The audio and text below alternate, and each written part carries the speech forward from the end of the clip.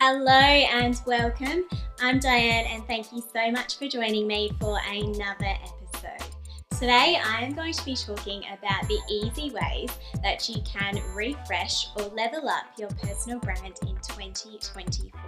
These are simple things that are often overlooked but can have a really big impact on your personal brand going forward.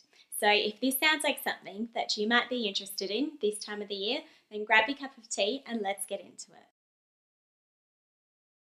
Have you ever noticed how a fresh bunch of flowers can completely liven up a space? It can make something that might have been feeling a little bit stale or a little bit boring new again. The same can apply for your personal brand. In branding, consistency is key. Consistency builds trust and trust builds loyalty. But that doesn't mean never evolving.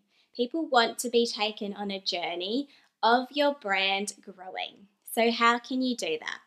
That's what I'm going to talk about in today's episode. I'm going to be sharing my top 5 recommendations for your personal brand heading into 2024.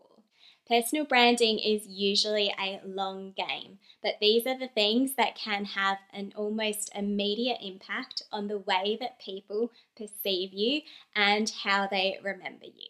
But before we get into what those are, let's have a look at what personal branding is to begin with. 25 years ago, Tom Peters revolutionized the business world when he published an article in Fast Company called The Brand Called You.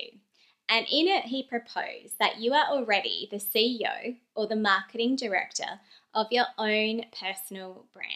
Personal branding is generally agreed to be what people think about you, how you make them feel, what they say about you, especially when you're not in the room, and how they remember you.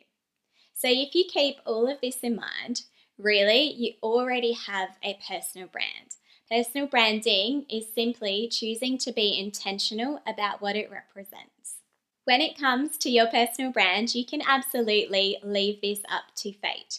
But as one of my favourite branding experts, Donald Miller, would say, fate is a horrible writer. Branding is storytelling. So in a noisy marketplace, what is your authentic brand story saying? Now, this idea isn't new. Humans have been evolutionarily hardwired for all of these years to make sense of our experiences through storytelling.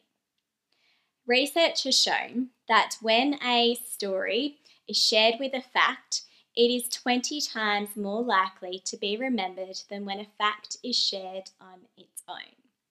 Now, you might be thinking, I don't think that anyone actually cares about my story or cares about having a personal connection with me. But research actually shows otherwise. A Nielsen study showed that 33% of people trust brand messages, while 90% of people trust recommendations from someone that they know. My first tip is to define your core values. Simon Sinek in Start With Why famously said, people don't buy what you do, they buy why you do it. Generally, when it comes to personal brands or in business, people know how to communicate, what they do and how they do it. It's the why that they tend to become a little bit less clear about. But the best companies know how to do this well. Let's have a look at Apple, for example. Apple has said, everything we do, we believe in challenging the status quo. We believe in thinking differently. The way we challenge the status quo is by making products beautifully designed, simple to use, and user-friendly. And we happen to make great computers. Want to buy one? While personal branding is often misunderstood as an act of vanity or self-promotion, this is only the case if you're not doing it correctly. It should be a representation of your values. It's a chance to outwardly express what you want to be remembered for in everything you do. This can be from your interests to your verbal and visual identities and many other things. Personal branding then for you and your teams is a chance to outwardly express the values that you want to be remembered for. And remember that it is our values that unite us. Business is personal. People connect with people, people buy from other people, and it's personal connections that build brand trust. My second tip is to sharpen your verbal personal brand. Now, you might have heard of the communications pipe. It is based on this idea that when we are communicating, impressions that are formed come more from our tone of voice and our non-verbal communication than they do from the actual words that we choose to use. So, heading into a new year, think about what you really want your tone of voice for your personal brand to be. What do you want to be known for? I suggest writing down 4 to 5 defining traits and identify what that sounds like or what those behaviors look like for each of those traits and what they don't look like. This will help you to identify when you are acting on brand versus when you are acting off brand. And remember to have these come back to what your core values are. My next tip is to elevate your visual identity. Now, we like to think that we don't judge a book by a cover, but research has shown that we do.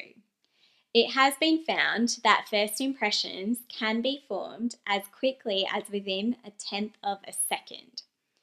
So when we interact with someone, we are sending cues about what we represent. That is then creating an assumption about our personal brand. That assumption is then being filtered through that person's beliefs, values, ideas, and some of their experiences to form that overall impression of you. So if people are going to be judging you anyway, then why not be intentional about what you want to represent?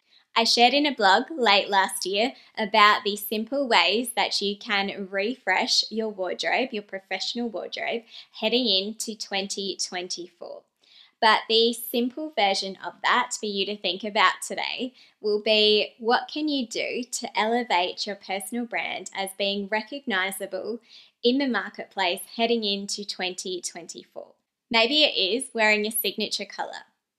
As we know in branding, colors help us become recognizable in the marketplace. Maybe it is adopting a signature element in your wardrobe. Or maybe it is refreshing your wardrobe altogether, and this does not need to mean buying more. My tip for considering how you are elevating your visual identity or refreshing your professional look and feel is to accentuate what is already coming naturally to you or what people already know you for as your first go-to. Don't forget that when it comes to refreshing your visual identity in a new year, that you are also reviewing your online presence. The new year is a great opportunity to update your headshots and to refresh those banners on your profile. And when it comes to refreshing your headshots, this does not need to be an expensive exercise. All you need is your camera phone and hopefully the help of a friend. My next tip is to push your content creation comfort zone and do this with clear goals. Now, on my blog, I cover a lot more detail about content creation and how to market like a magnet. But for the purpose of this episode, I am going to break this down into a couple of really simple ideas. I want you in the new year to consider focusing on one platform. And you might like to think about whether this is going to be a short form platform or a long form platform. So a short form platform is something like your LinkedIn or Instagram or TikTok or Pinterest, or maybe it's even short form in the sense that you send out brief emails to your audience. You also have the option to consider long form platforms, so things that are more naturally inclined for long form content, such as blogs, podcasts, YouTube videos, or maybe even video podcasts like what I am doing in 2024. Remember that when it comes to these long form platforms, you don't necessarily have to make them as long as you might think you need to. The beauty of platforms like podcasts or YouTube videos or blogs is that you can make them as long or as short as you decide they need to be for you and your audience. My second recommendation in the content creation space is to set a clear goal. And I don't suggest having this be about things that you're not able to control, like lag indicators, like your number of followers or subscribers or your level of engagement, but rather focus on things that you can control. Things like how often are you going to post on a particular platform? Is it going to be daily, weekly, fortnightly, or monthly? And are you aiming to post at a particular time on the same day every time? Knowing these things will help hold you more accountable to maintaining the habit of content creation. My final tip is to co-brand yourself. They say that we are who we spend our time with, and it is no different when it comes to your personal brand. Who you associate with helps to form the impression that people have of you and how you are remembered. The right relationships can help to elevate your personal brand. So heading into the new year, if there was one organization or even a person that you would want to co-brand yourself with, who would that be? Think about the opportunities that you might be able to work with this brand or this person. Maybe you will work on a project with them, a campaign or a content piece. Maybe you will volunteer for them. Maybe you will engage in their services or buy their products, or maybe you will co-host an event with them. What are the ways that you can associate your personal brand with something that you also want to be known for? Something that's in alignment with what you want to represent and be remembered for. While consistency is the golden rule of marketing, keep your brand evolving, especially heading into a new year. If you have found any of this content useful, do please let me know by liking, commenting, rating, or subscribing wherever you are listening.